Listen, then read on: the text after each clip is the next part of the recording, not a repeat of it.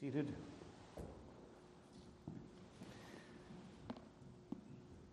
And I want to draw your attention to the passage that we read earlier, Luke chapter 6.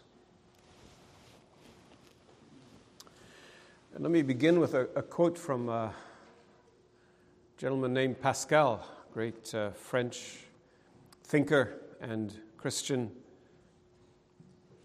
He's talking about happiness.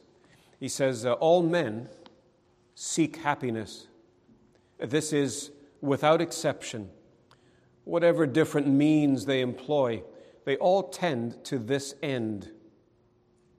The cause of some going to war and of others avoiding it is the same desire in both, attended with different views. The will never takes the least step but to this object. Never make a decision except it's to get to some kind of happiness for you.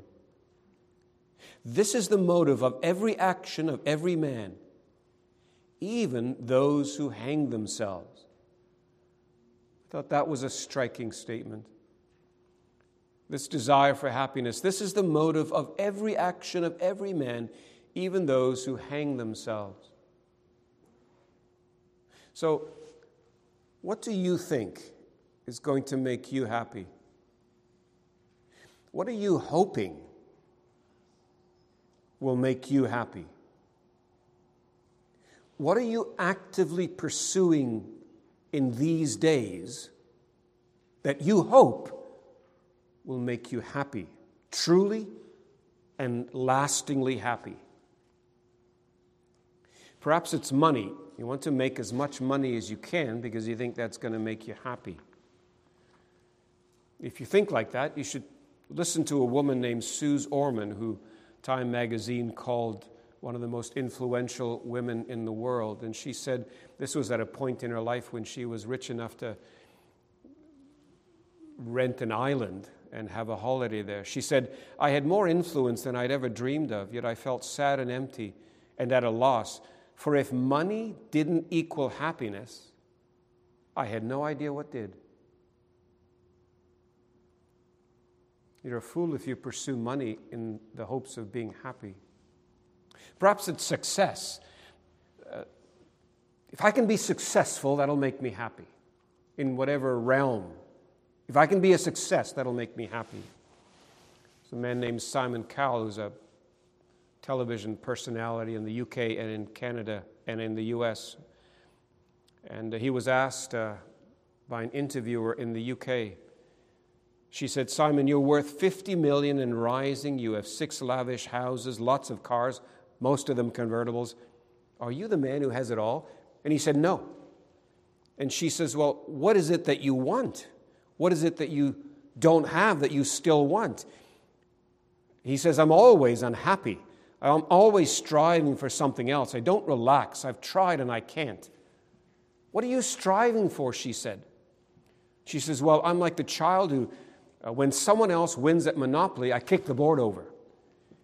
He says, I'm sort of like that in life.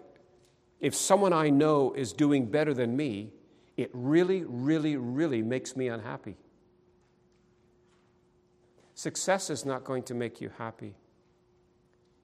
So what about power and possessions? Be some great ruler who has great power, and as a result of that, many possessions. Well, you'll remember Saddam Hussein. Saddam Hussein built a palace for himself. It overlooked where Babylon used to be and overlooked the Euphrates because he thought he was some kind of second Nebuchadnezzar. He spent millions on the palace, and it was filled with marble. It was decorated intricately. It had gold toilets. And then he was overthrown. And then they trashed the palace. And then some American soldiers nailed a basketball hoop to his throne room wall. And so now in his throne room, people shoot baskets. And of course, he's dead. That's the other thing. Maybe it's fame. Maybe if I can be famous, that'll make me happy. One of my favorite actors is Bette Davis. She's dead now, but she was a great actress. And she was very, very famous. But she wrote an autobiography. You know what it was called? Her autobiography was called The Lonely Life. These are people who have adulation. Maybe that's what you want, adulation. If you want adulation, listen to what happened to Elvis Presley or Kurt Cobain. These men who had such tremendous adulation, so many fans, and one of them commits suicide, and the other one pretty much did as well. You see, the fact of the matter is that nothing's going to make you happy in this world. I wonder if you heard that. Nothing in this world is going to make you happy. Oh, you say, if I can have a relationship, that'll make me happy. Well, go and ask the 1 out of 2 couples that get divorced.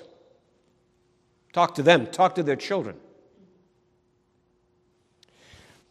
If I could just accumulate things. You know, they say, he who has the most things at the end, most toys at the end, he wins. So if I can just get a bunch of stuff, well, go to the garbage dump and see where all those things end up that people live for. The Bible says that the world is not going to make you happy. Augustine said, you have made us for yourself. He's talking to God, and he says, Lord, you've made us for yourself. And our hearts are restless until they find their rest in you. You will never be happy until you find your happiness in God. Now, the Lord Jesus Christ, thankfully, at the beginning of this sermon, which, as I said, is similar to Matthew 5 to 7, it's a sermon he would have repeated at different occasions in different ways. He says the wonderful news is that it is possible to be happy. It is possible for poor sinners like us to be happy.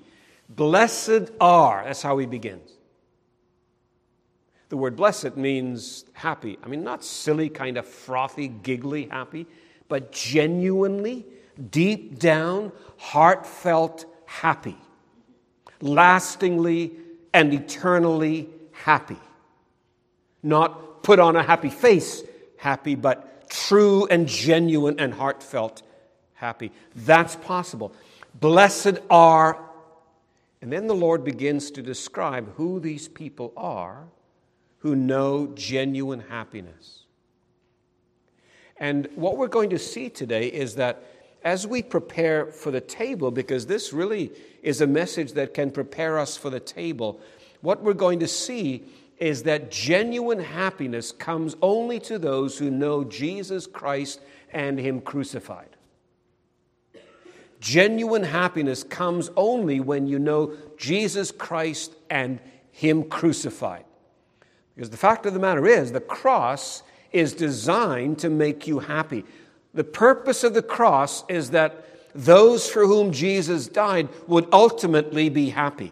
Remember what we read in Hebrews chapter 12 and verse 2, that the Lord Jesus, who for the joy set before Him endured the cross. Now, that joy is the joy experienced by a Savior and those for whom He died. The Savior and those whom He saved through His work on the cross and through His resurrection on the third day. When all of that work is finally accomplished, there is a joyous people and a joyous Savior. We read in Isaiah 53, verse 11, out of the anguish of his soul he shall see and be satisfied. So you see, the cross brings satisfaction to Christ and happiness to Christians.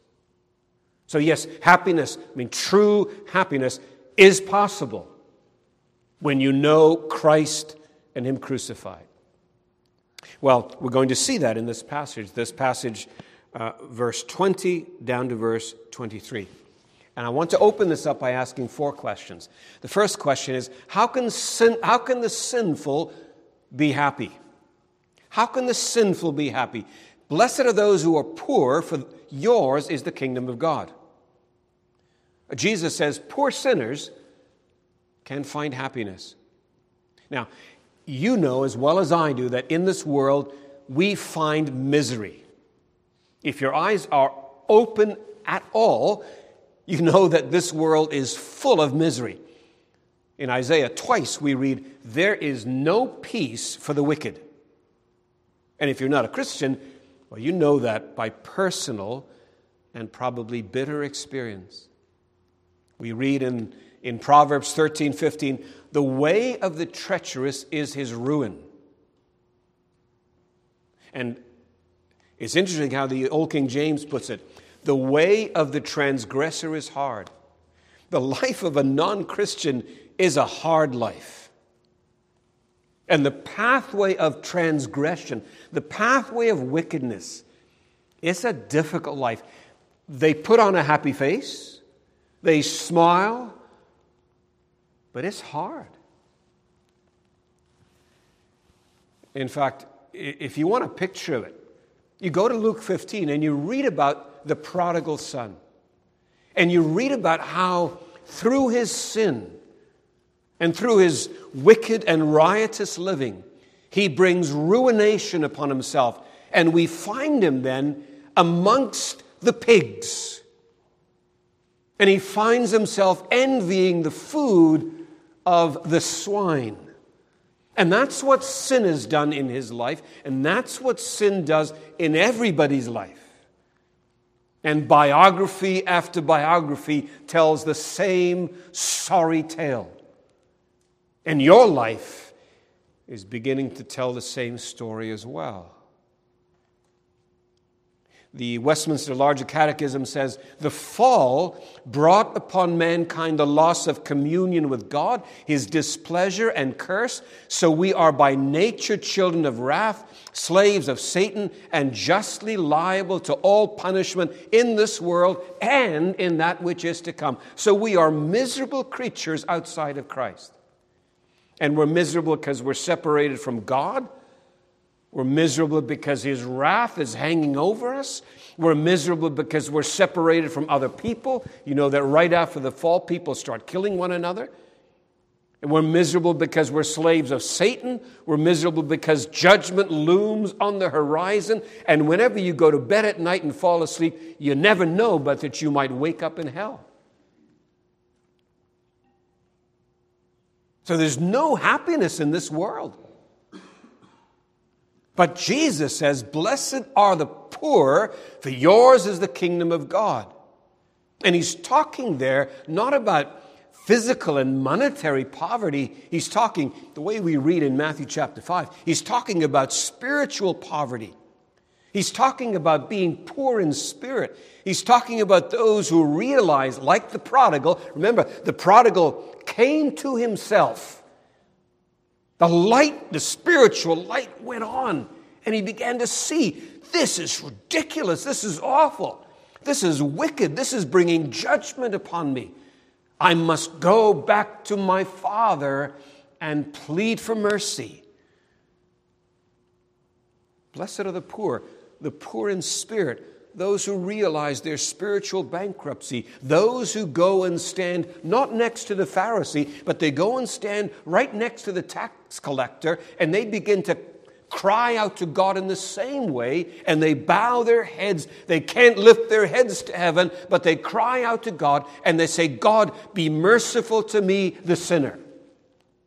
They know that they are absolutely hopeless unless they turn to God for mercy. Unless they run with their sin, crying to Jesus, Lord, save me, then there's hope. Then there's happiness. Blessed are such people. Blessed are those poor. Well, why are they blessed? Well, because Jesus provides holiness for them now. That's why they're happy. Jesus provides holiness for them now. You remember in Zechariah chapter 3, verses 3 and 4, Joshua was standing before the angel, clothed in filthy garments. He was a sinner. And the angel said to those who were standing before him, "Remove the filthy garments from him." And to him he said, "Behold, I have taken your iniquity away from you, and I will clothe you with pure vestments, with clean garments." Well, you see, when we believe in the Lord Jesus Christ, through his saving death, he removes the filthy garments of our sin. And through the righteous life of Christ, he clothes us in clean vestments. And then the poor sinner, well, everything's been transformed now that he's believed in Christ. And when God looks upon him, he sees righteousness. When God gazes upon him or her, he sees Christ. Well, of course, he's happy. Because Jesus provides holiness for them now, these who are poor in spirit. What's more, Jesus perfects holiness in them then. Because one day, these redeemed people, these who are poor in spirit, these who have trusted in Christ, one day, John says, we know that when he appears, when Jesus comes, well, we shall be like him. And then the poor sinner will be a sinner no more. Then the poor sinner, the saved sinner, will be absolutely righteous inside and out. He'll be completely conformed to the image of Christ, just the way God had always planned. Read about that in Romans 8:28-30. And all God's children now, see, if you're a Christian, you're a child of God. But on that day, all of God's children will look just like his Son. He has one Son by eternal generation. He has a multitude that no man can number by adoption. That's us. And one day we will look just like the Son. No wonder then, Martin Luther said, when he was converted, he says, it was like entering paradise. So how can the sinful be happy? Well, the Lord Jesus explains. They trust in him. In their poverty of spirit, they come and they believe in him, and they're saved. And theirs is the kingdom. Because Jesus says to those who believe in him, welcome, you are loved of my Father, and receive the kingdom which has been prepared for you before the foundation of the world. That's why we're happy. That's why so many of us here today are genuinely happy because of Christ. Now, it's true also that we, having come to Christ, having by the grace of God become those who are poor in spirit, we continue to be poor in spirit through the rest of our lives. We continue to recognize our spiritual poverty, recognize our weakness, and we're always running to Christ. Having come to him once and for all, well, we keep turning to him, don't we? So that's the first thing. The second thing is, how can the hungry be happy? How can the hungry be happy? Well, people these days, I suppose, are always hungry, but we're told they're always eating the wrong things. Well, Jesus says, blessed are those who hunger and thirst for righteousness. Do you hunger for righteousness? And the psalmist says that the righteous man hungers for God. Remember the Psalm 63 says, my soul thirsts for God, for you. My flesh faints for you, as in a dry and weary land where there is no water. And there is, you see, in every man, in the heart of every man, woman, and child, there is a need for God. There is a hunger for God. And the reason we hunger for God is because we've been made for God. You've been made for God. You've not been made to just live your life the way you want. You've not been made to just fulfill all your desires in this world. That's not why you've been made. You've been made for God. Whether you're young or old here today, you've been made for God. You've been made to know God. You've been created to have fellowship with God. You've been made to serve God. You've been made to come to know him personally. In the Bible, one of the catechisms says that man's chief end is to glorify God and enjoy him forever. You've been made so that you might enjoy God. That's our purpose. That's the reason we exist. Listen to C.S. Lewis. I put this quote in the bulletin. Let me read it to you. A car, he says, is made to run on gasoline, and it would not run properly on anything else. Now, God designed the human machine to run on himself. He himself is the fuel our spirits were designed to burn, or the food our spirits were designed to feed on. He says there is no other. And that's why it is just no good asking God to make us happy in our own way without bothering about religion. God cannot give us a happiness and peace apart from himself because it is not there. There is no such thing. And maybe you've asked God to make you happy because you feel empty and you feel sad and you just are stumbling your way through life. And you've prayed. You said, Lord, please, I want to be happy. But you want to be happy with your own stuff and in your own way. It's not going to work, you see. God's made you for himself, and he's made you in such a way that you can only be happy when you feed on him. We'll never find happiness outside of God. Blessed are those who hunger for God, you see. Blessed are those who feast on God. Blessed are those who finally begin to eat the bread of life and feed on and feast on the Lord Jesus Christ. My rule of thumb in terms of food in these latter days of my life is that if I love it, this food, if I love it, it's not good for me. That's just the rule of thumb. And if anyone says to me, this is really good for you, I know I'm not going to like it. My life is fairly simple and uncomplicated.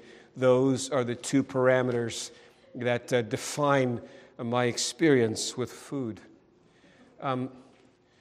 Here, I'm telling you about food today. That's the best thing in all the world. This is food.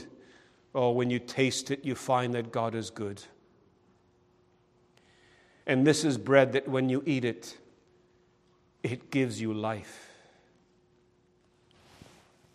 When you eat the bread of life, when you taste of Jesus, you find that here is a feast for sinners.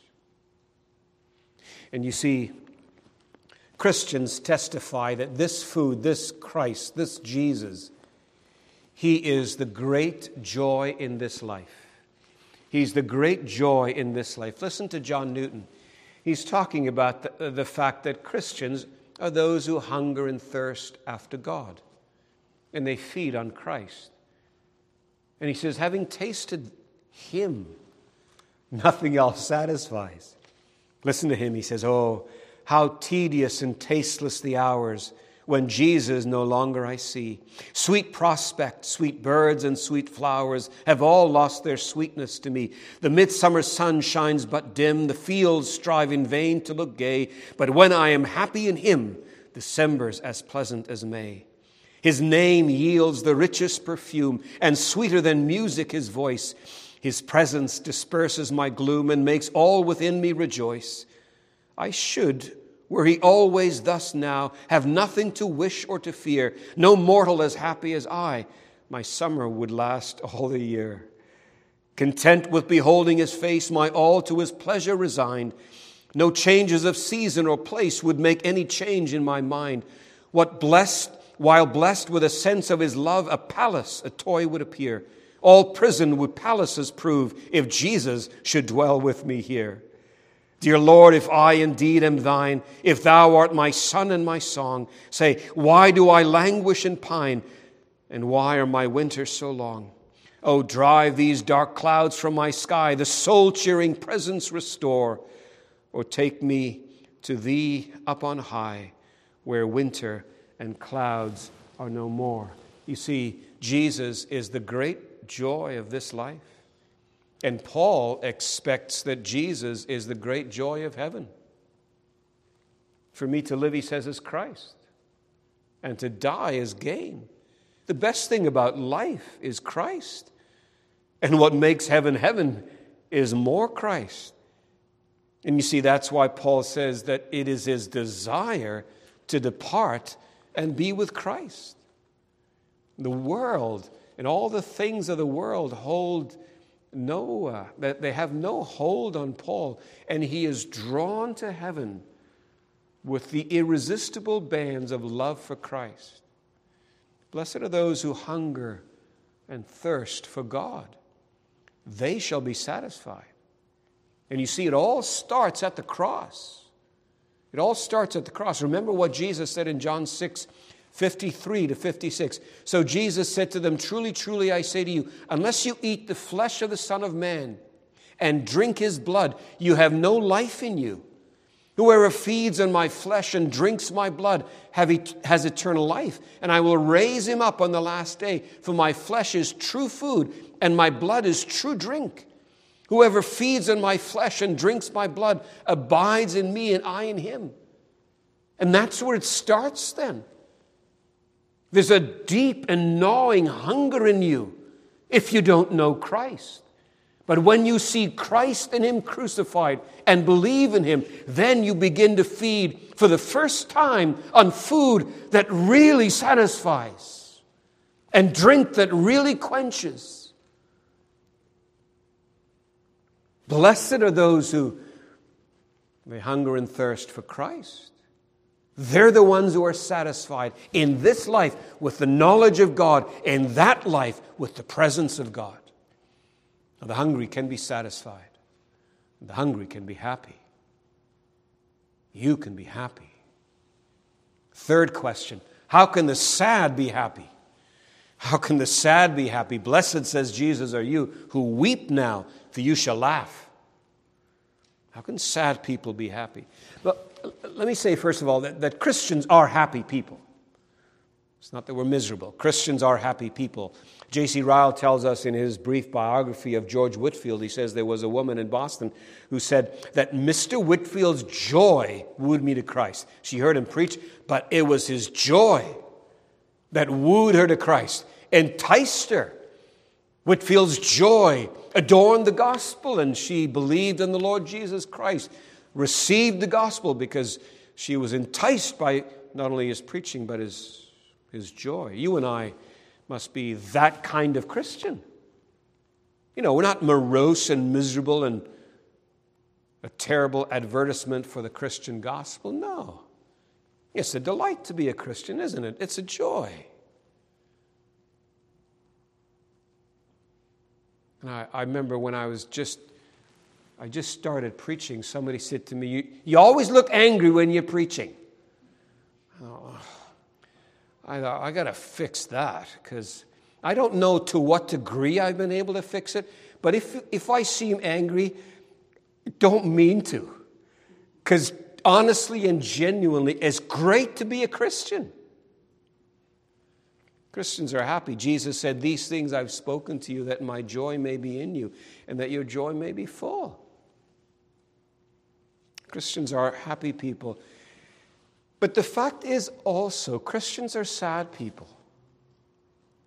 The Lord Jesus himself mourned. The Bible says in Isaiah that he's a man of sorrows and he's acquainted with grief.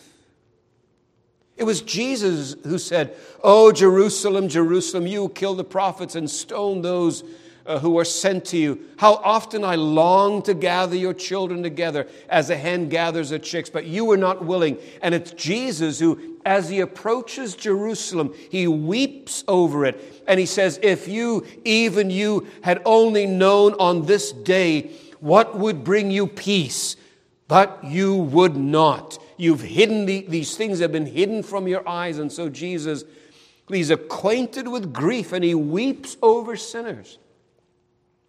And Christians are like their Savior. Blessed are those who mourn, we read in Matthew chapter 5.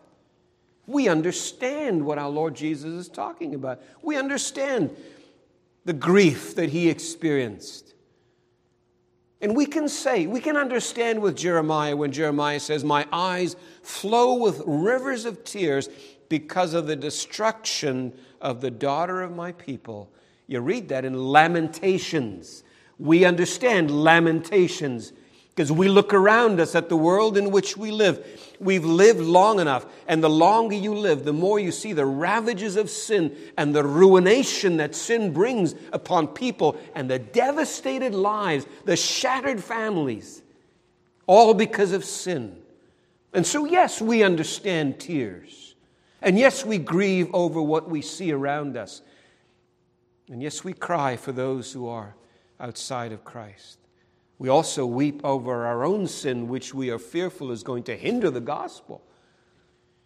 And we are those who mourn. But Jesus says, "Blessed are those of you who weep. You shall laugh." You're going to laugh. Look, there's a sense in which we're going to rejoice because justice will be done. We'll read that in Revelation 19, 1-3, but that's a sobering subject for another day.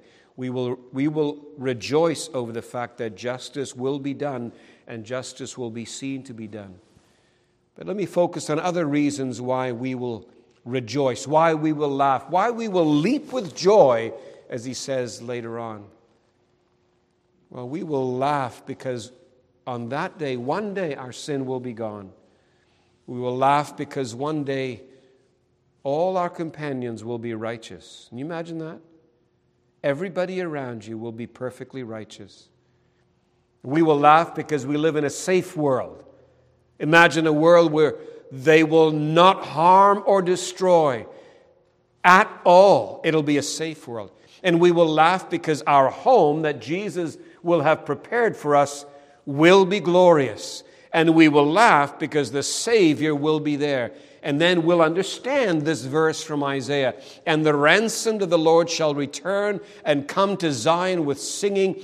Everlasting joy will be upon their heads. They shall obtain gladness and joy, and sorrow and sighing will flee away." And that is why Jesus says what he does. That is why those who weep now, those who are like us, Christian people who weep now because of the ravages of sin, one day we will rejoice.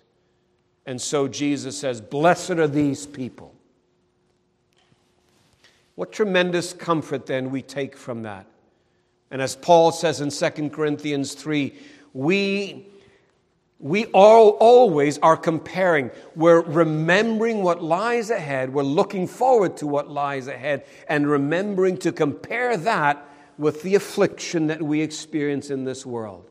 And that is what carries us through. That is what moves us forward. That is what gives us energy to go into the next day, which will have all kinds of tribulation. But we know, one day it's going to be okay.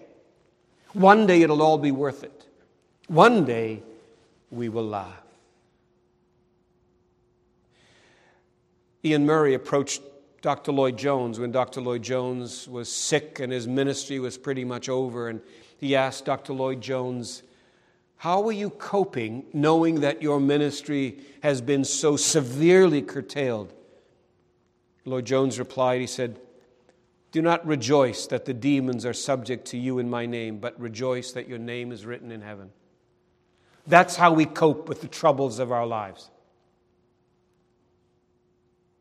That's why we're blessed now, even in the midst of the trouble. Because our names are written in heaven. And one day, you will laugh. Last question. How can the hated be happy? How can those who are hated be happy? The last couple of verses says that Christians are hated. Christians are attacked. Christians are abused. Terrible things are said about us. Roger was telling us at prayer meeting about a Christian lady in England recently who stood outside an abortion clinic and prayed. Wasn't being a disturbance, just prayed. Was arrested then. When she was released, she went back and stood and prayed. Was arrested again. Well, Paul said to Timothy, everyone who wants to live godly in this present life will be persecuted. Everybody who wants to live godly in Christ will be persecuted. And again, we're told the same thing. We must go through many hardships to enter the kingdom of God. All Christians, when they live their lives and shine their light and raise their Christian flag and speak their Christian gospel, they will bring persecution upon themselves. Maybe you've suffered for that. Maybe in your family, maybe amongst your friends, maybe in your workplace. Well, you've suffered because you have been unashamed of Christ and you've raised your flag and you've said, I belong to the Savior, and you've shown your true colors in the face of the world, and it has brought suffering. Well, blessed are you. Blessed are you. There was a time, Charles Spurgeon suffered greatly. And he was struggling with this, as we all tend to from time to time. He was depressed by the criticism that was being leveled against him. So what his wife did is he took this beatitude and she wrote it out on paper, and apparently she nailed it to the ceiling above his bed so that when he woke up he'd be reminded, don't complain and don't be surprised when this kind of thing comes upon you. Blessed are those who are persecuted for righteousness' sake. The Lord blesses them, and they will be comforted, and they will, by the grace of God, find that there is a great reward in heaven for them. So why are they blessed?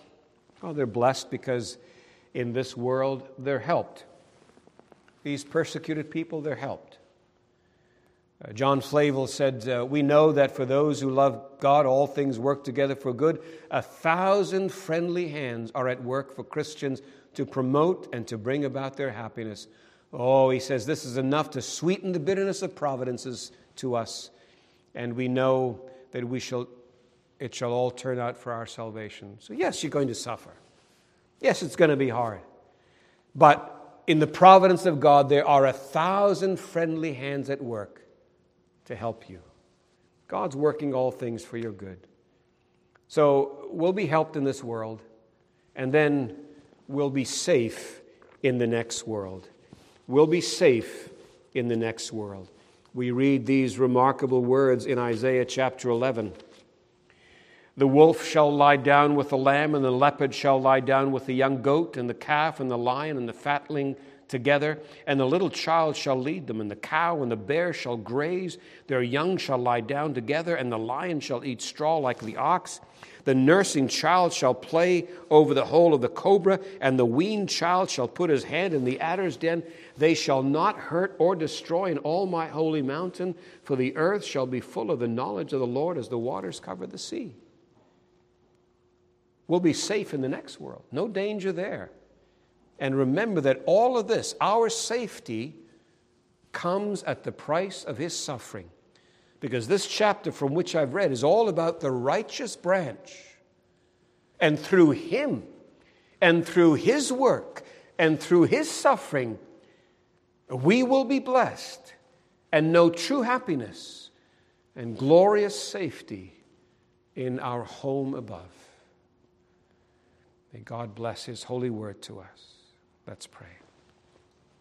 Father, we pray that those who do not know Christ will, through your word today, come to a saving knowledge of him and find in him the true and lasting joy and happiness that can only be found in God. So bless your word to the saving of souls, and bless your word to the sanctifying of your people. We ask for Jesus' sake.